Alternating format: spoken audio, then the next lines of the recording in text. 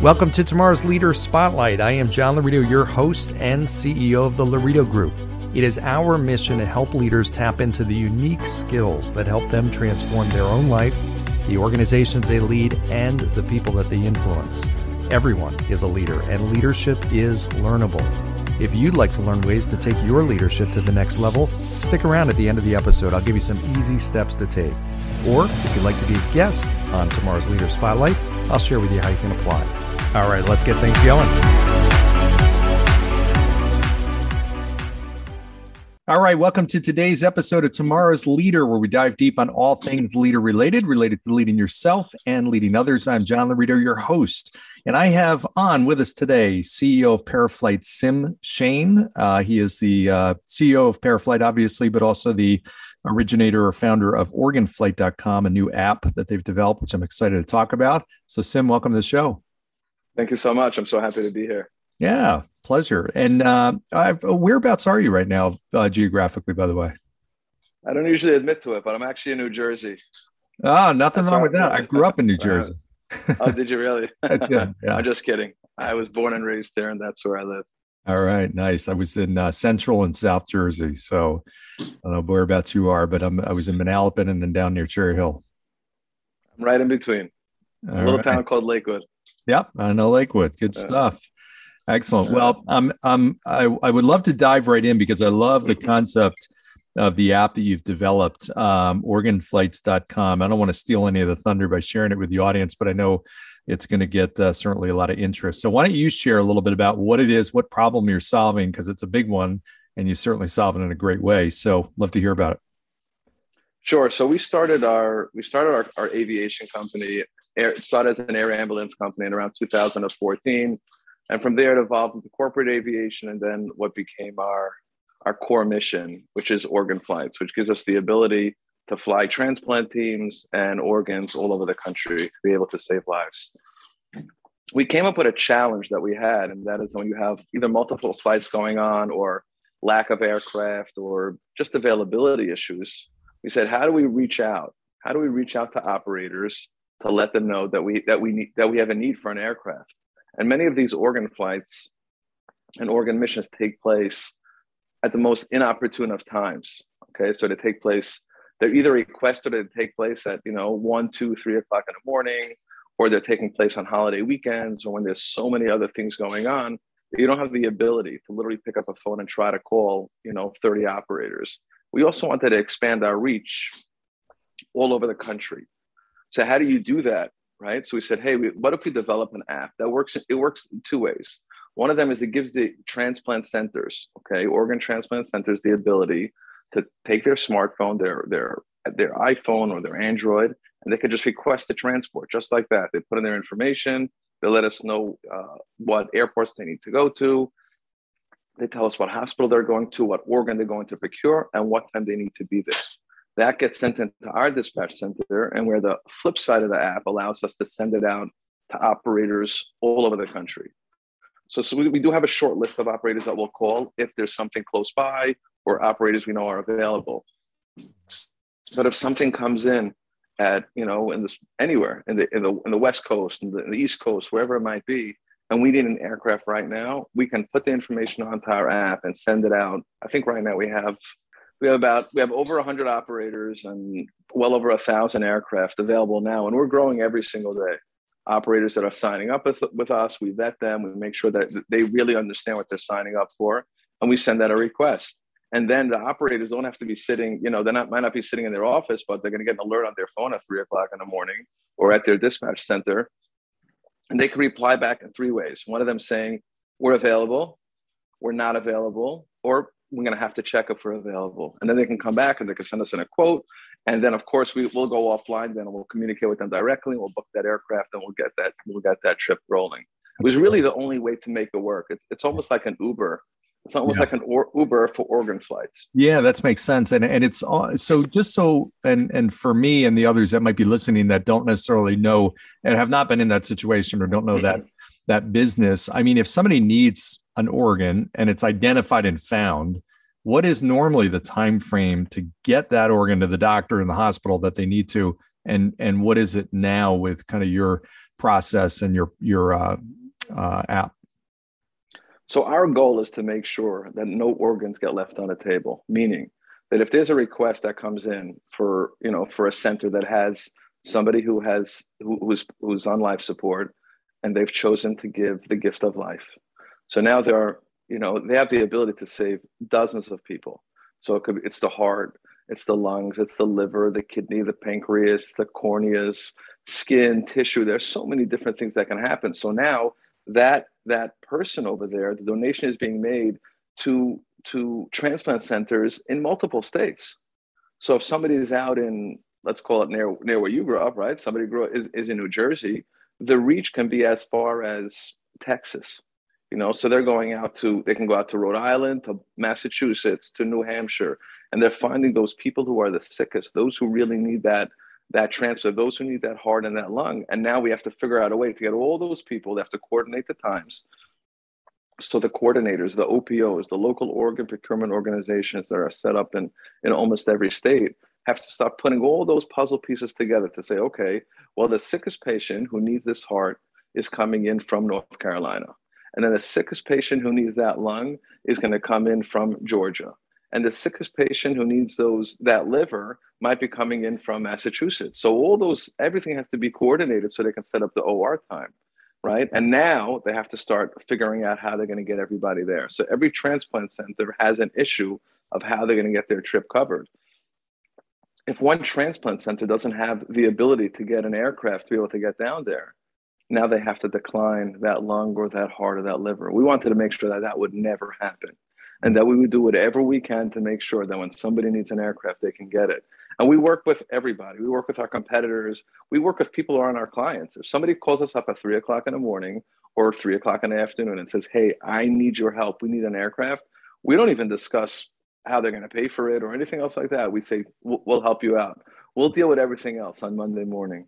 Yeah, that's great. So it's bigger than even I thought, because I was thinking it's all right, it's shortening the time frame and getting that organ, but it's in many cases it's making it happen. I mean, it's not Correct. Like it's the difference between this working and not really is what you're solving for. Right.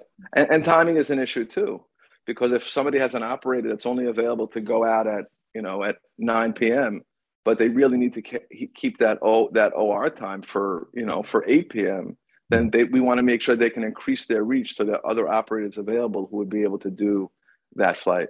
Yeah, that's fantastic. So talk about the growth of the company. I mean, when did you come out with this, and what does it what's happened over the last, whatever it has been, a year, 2 years, or months, and how quickly has this taken off? So we wish it would scale even quicker. We're trying to get our message out to operators. We're trying to get our message out to transplant centers, but it has grown. Our business has grown 100% year over year, 18, 19, 20, 21. It grew like 60%, but our growth is out there, and we want to get our reach out to every single place, even those who are, as I said, who are our competitors. If they have an issue, reach out to us. We're happy to help. We want to save lives. That's what we want to do. Yeah, it sounds like you're a few steps away, or even one step away from the tipping point where all of a sudden it catches on and everybody's now using it, because it sounds like there's not a reason not to. It's helping to do something that is a problem, helping to fix a problem. Correct. Yeah. So I know for the listeners, and we got listeners all over the place in all different industries and all different levels. You've taken a concept and an idea from ground up, and now it's in execution phase and implementation and growth. It's obviously a big difference maker. Talk about your leadership style. What is your leadership style, and what have you found to work successfully in doing what you're trying to do? So believe it or not, when people ask me what I do, I tell them I'm a paramedic. That's really what I do, because that's my core mission in life. When I was a little kid, I said, when I grow up, I want to be a paramedic. And everything else has really evolved from there. But my heart and my soul is that I'm a paramedic, and I want to help people. I want to do whatever I can to help people and to save lives. And I'm down there in the trenches. So I've been volunteering in the pre-hospital EMS field since 1993. It's just almost going to touch my 30th year coming up real soon. I fly, I go to procurements, I drive our vehicles to go pick up doctors, who we call, they're our celebrities. That's what I do. I'll be there 3 o'clock in the morning. And I micromanage too. So we have great teams that work with us, coordinators. I always want to know about any hiccups as it happens. I prefer to know about it ahead of time and not wait until we're an hour in and we're trying to figure out what to do. But I'm down in the trenches with them every time. There's no job that's beneath me. There's no job that I won't do. And there's no job that I would ask somebody else to do that I wouldn't do myself. Gotcha. I love that. And what strikes me about that is a lot of times leaders forget why they're doing what they're doing. And it becomes more about being the leader versus having that driving why and the purpose and the passion. And in your case, that's really right. That's what's pushing you and motivating you. And it's helped you figure out, it sounds like, some solutions because of your passion and you've seen everything and whatnot. What are some of the challenges though, when you go from that, you're in your passionate, zone, you're a paramedic, you see an opportunity to help provide a solution to a problem. What's different there? I mean, you really have to now take on a lot of responsibility that you didn't have. What was some of the challenges that you faced in doing that you deal with now that you didn't deal with necessarily or don't deal with as a paramedic? Well, of course, as when the response, when you work as a paramedic, so whenever your shift is or whenever you're doing a call, once that's over, you really go back to whatever life is.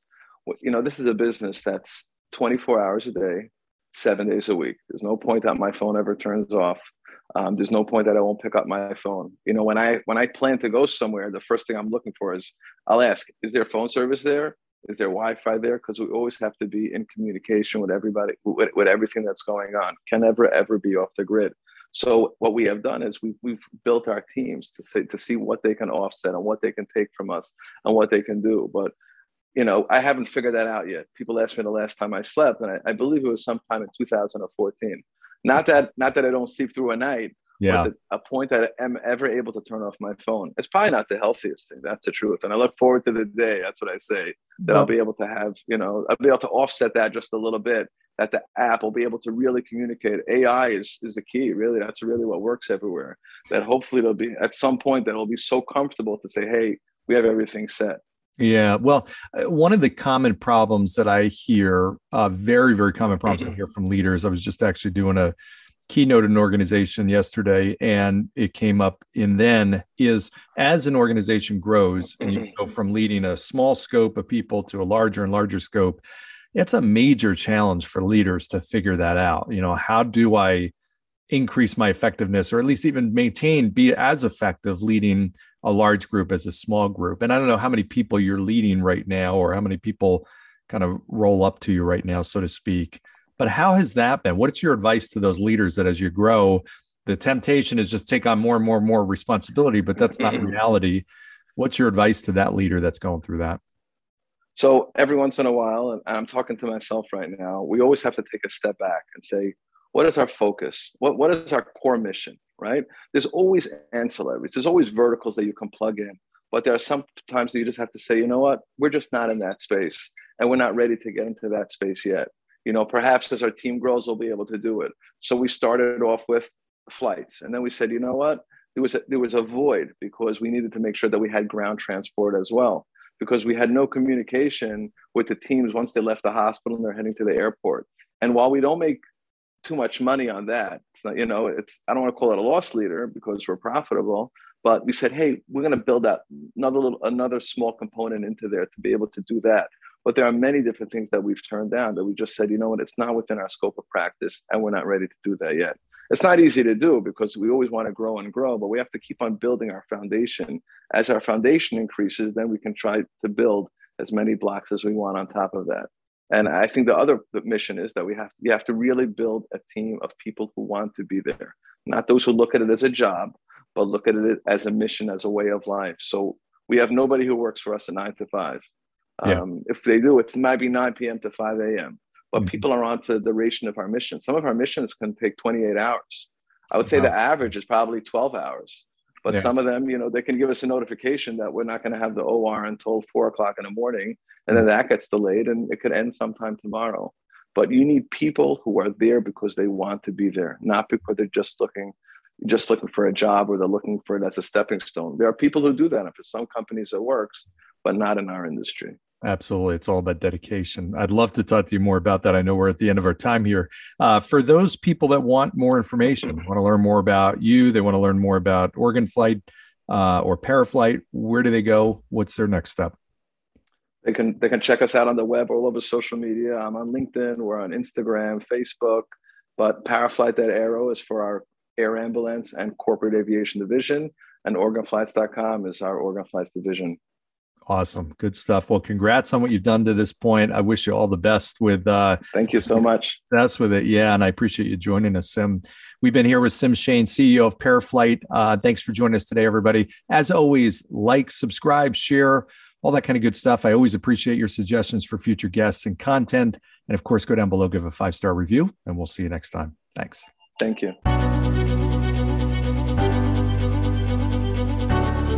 John Laredo here. Thank you so much for listening to tomorrow's Leader Spotlight. If you are a successful leader or business owner who would like to be on this program, please visit our website, johnlarito.com. Go right to the podcast page, and right up top, you'll see a button that says Apply Here. If you got something out of this interview and you'd like to share this episode on social media, I love that. Just do a quick screenshot with your phone, text it to a friend, post it on whatever social media outlet you'd like to. If you know someone that would be a great guest, tag them on social media, let them know about the show, and also include the hashtag Tomorrow's Leader. I love seeing your posts. I love getting your guest suggestions. We are regularly putting out new episodes and content. To make sure you don't miss any episodes, go ahead and subscribe. Your thumbs up, ratings, reviews also go a long way to help promote the show, and really do mean a lot to me and our team. Want to know more? Go to our website, johnlarito.com. Follow me on LinkedIn, Facebook, Instagram. I'm all over the place. Thanks for listening, and we'll see you next time. Thanks.